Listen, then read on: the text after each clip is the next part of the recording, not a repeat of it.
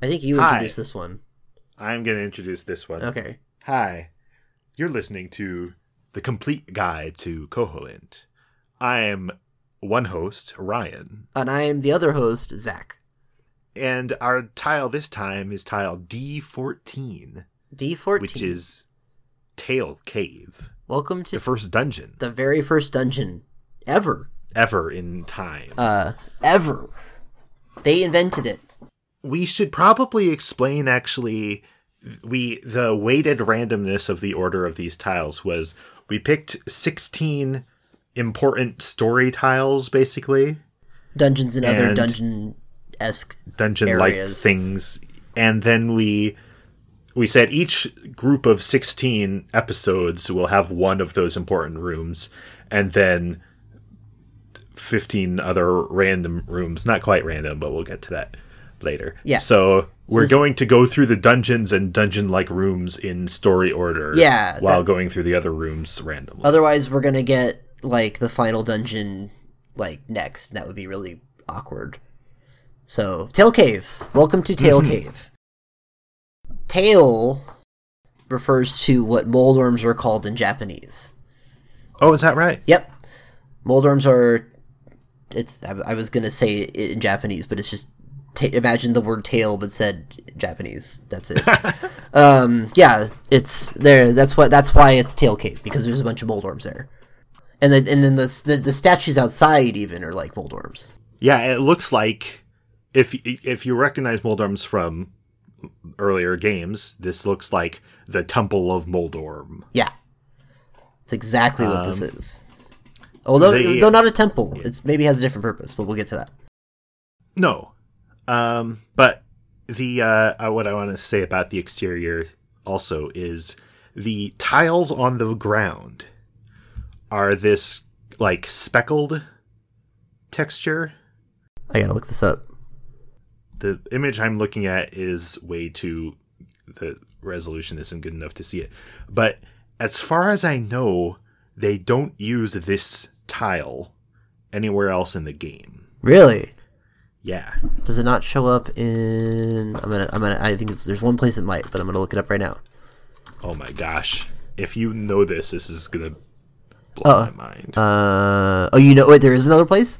No, I looked and I couldn't find anything, so the idea that you can just are naturally remembering the other place that it's Well, used. I might be misremembering. Hang on, let me... Okay. It's not that one. It might be this one.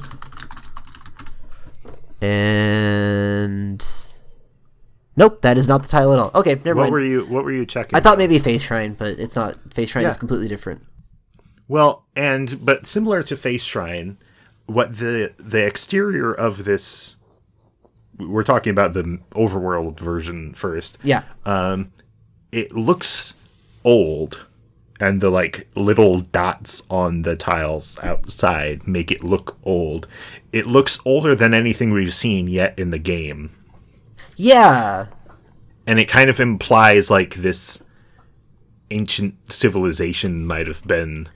Like, it makes you think about the history of the island a little more, especially when you consider... There's a kid in a room we'll talk about later who, like, doesn't understand the idea of the past.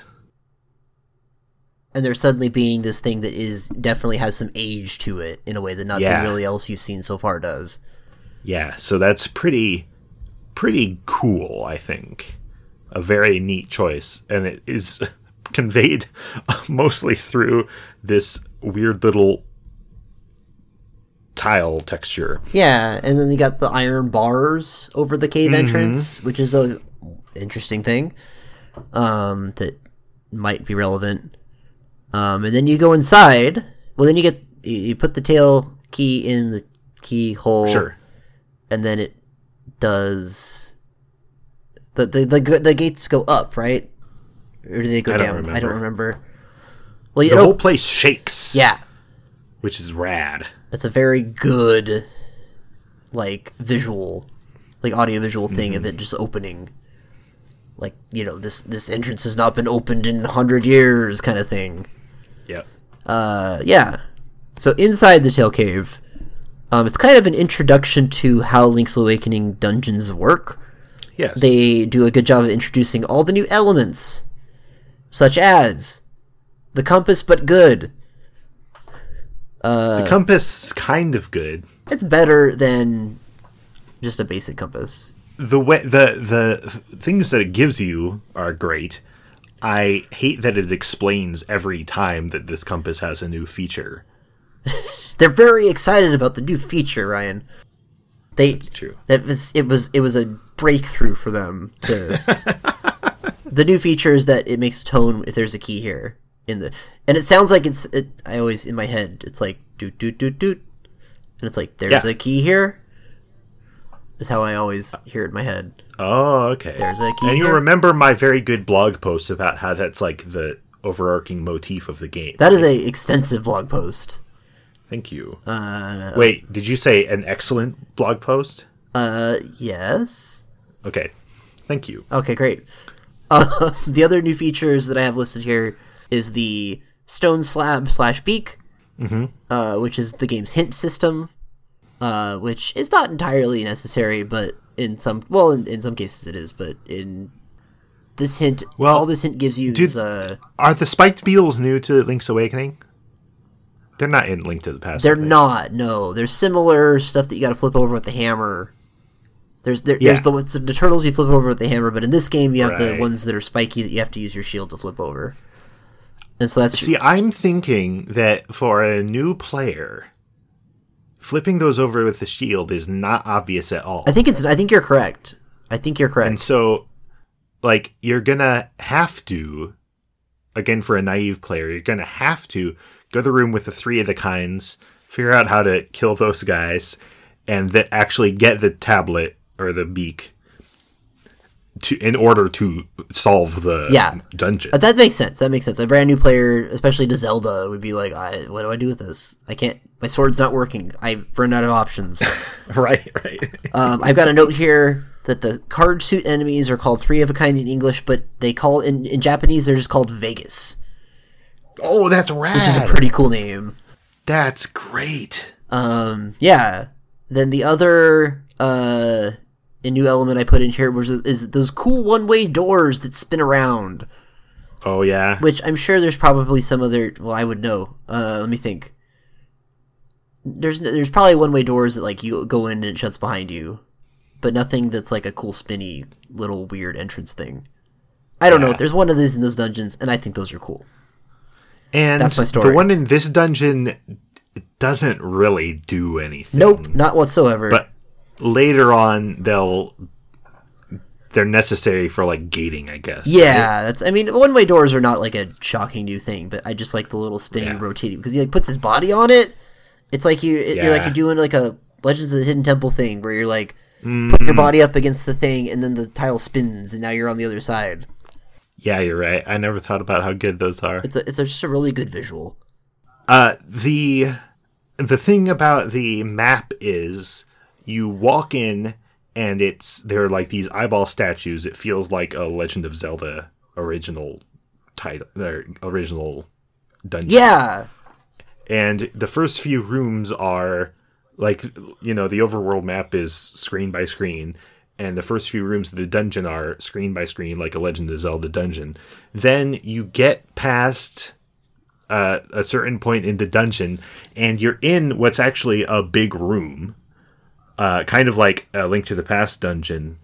You're seeing it screen by screen, but it feels like a bigger space.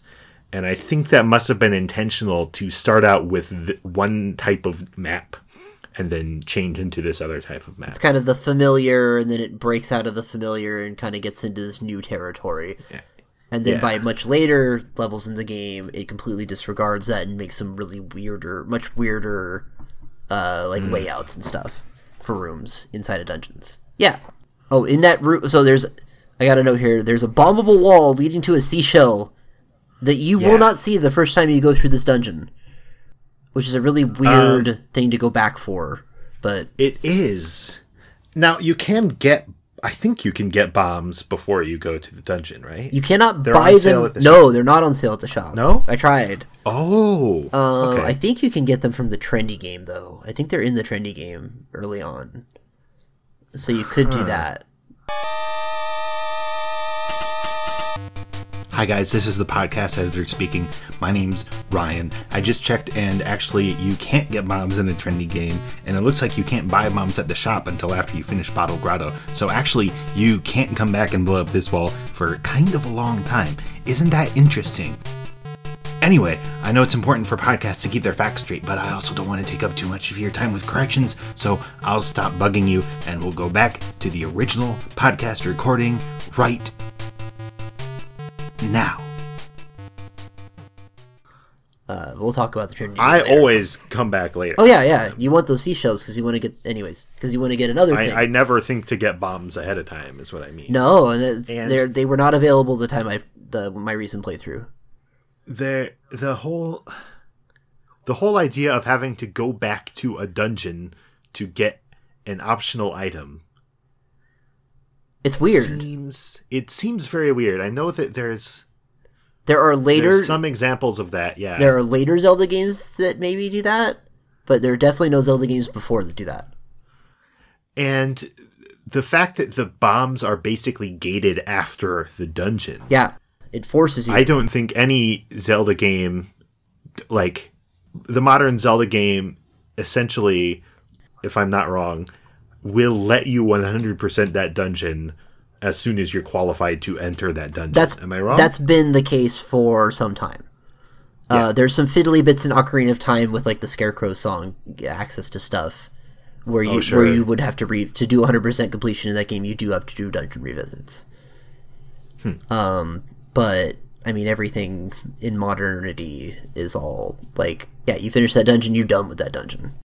Yeah, and the fact, like, I feel like this bit with the secret seashell makes the dungeon a lot more interesting. The fact that you can't 100% it as soon as you open it up. I actually wish that Zelda dungeons in the modern era were more like that. Well, there's some negative examples of that where, like in Skyward Sword, you end up completing the same dungeon twice. Oh, well, that's not what Which is kind of... There's like the extreme spectrum of it there is like revisiting dungeons for like good reasons, and then revisiting dungeons because we need to pad this. We got to pad this thing out. Look. Well, what I like about it is that it makes you think of the Tail Cave as a space, not like a box that you check off. Yeah, yeah, exactly. It is a part of the island. Yeah. In a way that sometimes dungeons in these games don't feel like they're part of something. It feels just like, well, I went into an entrance and then there's stuff to do underneath there and I did those things and now I'm going to go somewhere else. Absolutely. It has a sense of place to it. Sense of place. I had said sense of space in an earlier episode. That's hard. And I think we're going to keep on saying those sense two phrases throughout this podcast. Sense of place? Coholent?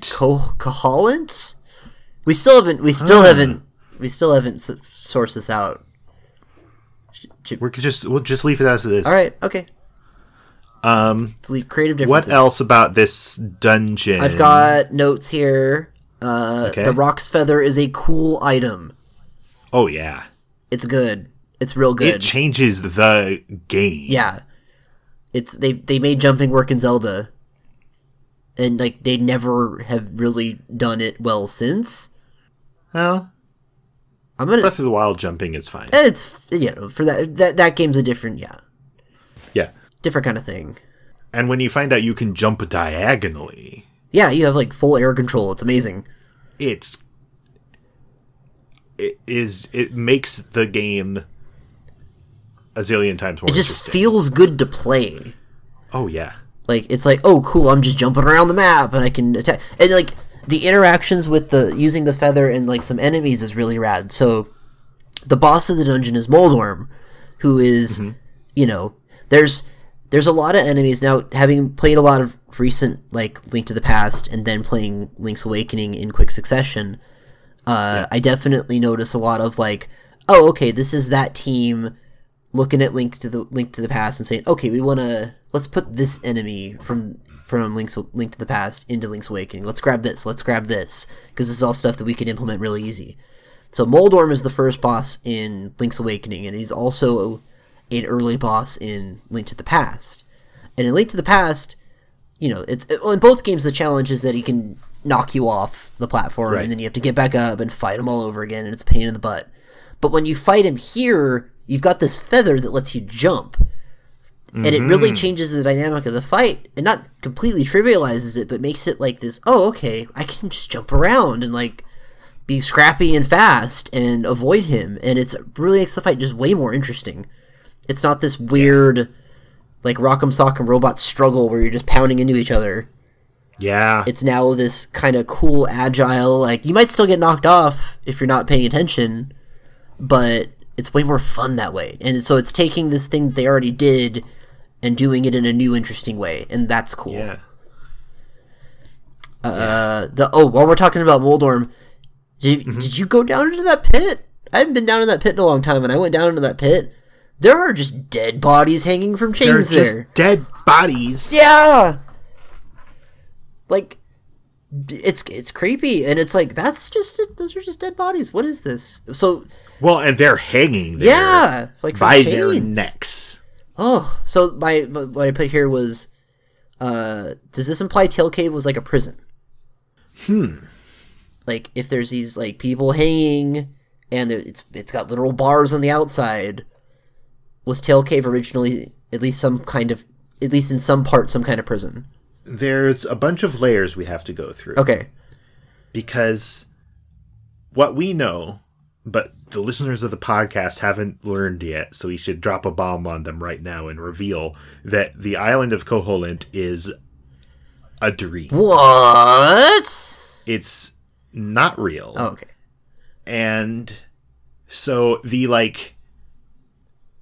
trying to, whenever you want to talk about, like, the logic of part of it, you have this kind of cop-out you can always do, like, it doesn't make sense because it's a dream. It's all there as a path for Link to follow, blah, Sure. blah, blah.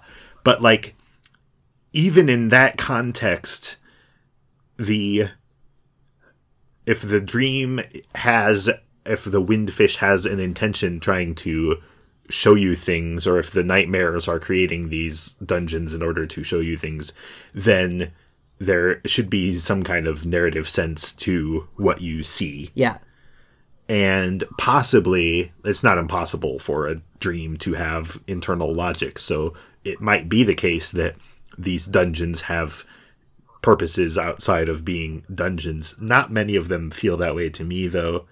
They all feel kind of like, here's a gauntlet with puzzles for a hero to get through. I might disagree with that. I can think of some purposes for some of these other dungeons. When we get to those other ones, I'm excited to hear that. But, like, yes, again, the sense of place. Like, I've always felt like these could exist on this island as, like, something that has been there since before, like, the current made villagers were there.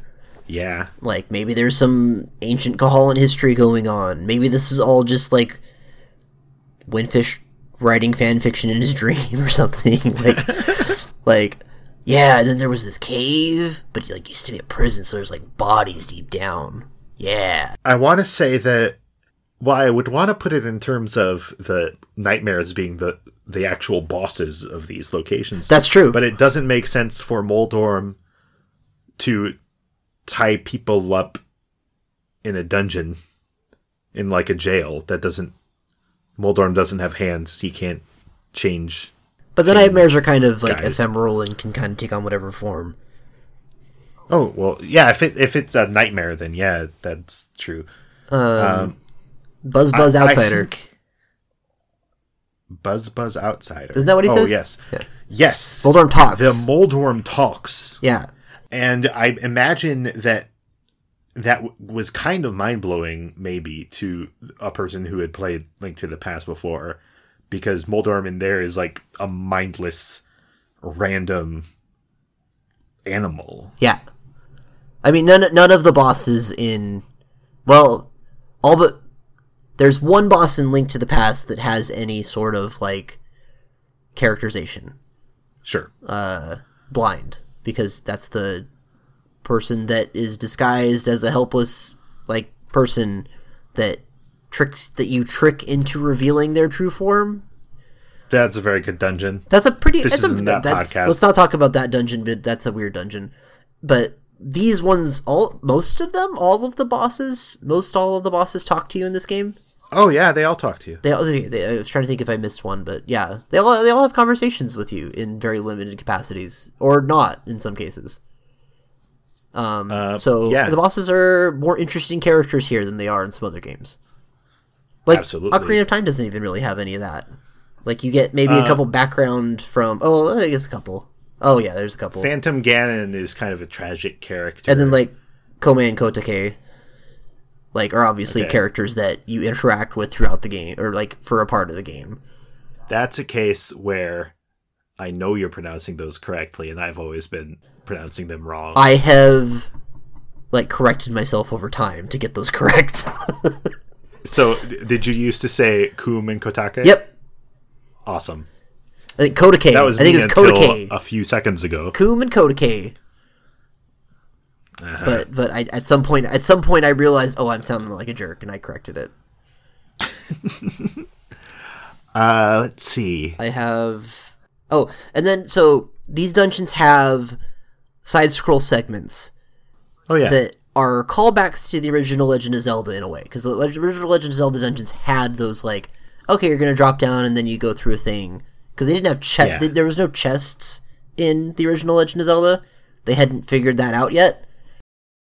Everything you find is just on the ground. I just realized that. Yeah.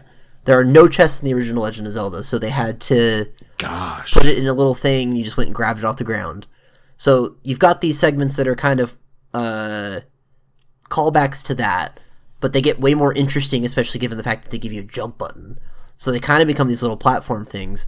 And I put that this decision and some of the work they do with this idea of these side-scroll segments is largely informed by the work this team did on their previous game for the Frog the Bell Tolls, which I played just before playing Link's Awakening again. And that game is all about, like, side-scroll segments with weird little puzzle solving, and this definitely feels like, we just did a bunch of that stuff, let's just make some more of that stuff. The way these side-scroll segments work in Link's Awakening, it's very much like, we just did a bunch of this kind of side-scroll stuff. So, yeah. It's cool and good. And then you get the full moon cello. Yes. One of the 8 instruments of the sirens. Who the sirens are is never even acknowledged. Who knows? It's maybe not important. But you get a cello to start off with. We're not there yet, but is do the 8 instruments make, like, a good ensemble, or is it all just kind of random? Like, we just thought up of 8 instruments we can make sprites of. I think that, like, when you hear them, maybe we should circle back to that when we get to there. Yeah, we'll circle back. Yeah. But a cello is a string instrument. And full moon cello is not an obvious name. No, it's a beautiful series of words. Not a lot of them are, but that's a really good one. That's, I think, all I have to talk about the Tail Cave. It's a good dungeon. It's a good starting dungeon. Get your feet wet. It's in the shape of a Moldorm. Yeah. All the ones have good shapes. In, again, kind of a reference to LOZ. Though I would say that the patterns here are way more interesting. Oh, yeah. And that's something that this game has that Link to the Past did not. So take that, Link to the Past. Other than the oracles, have we seen it since? There's probably somewhere in some game that I haven't played. I don't know. The DS ones. Breath of the Wild dungeons are in the shapes of big old animals. There's probably some examples somewhere that I'm not going to remember. So I'm not there yet. I'm still on. Oh, that's true. Where am I at on my? I just finished watching someone play Star Tropics 2 because Star Tropics is a bad game. Well, we're done talking about the Tail Cave. We should move on. Tile that we're going to talk about is F16. Oh man, I hope that's a good one.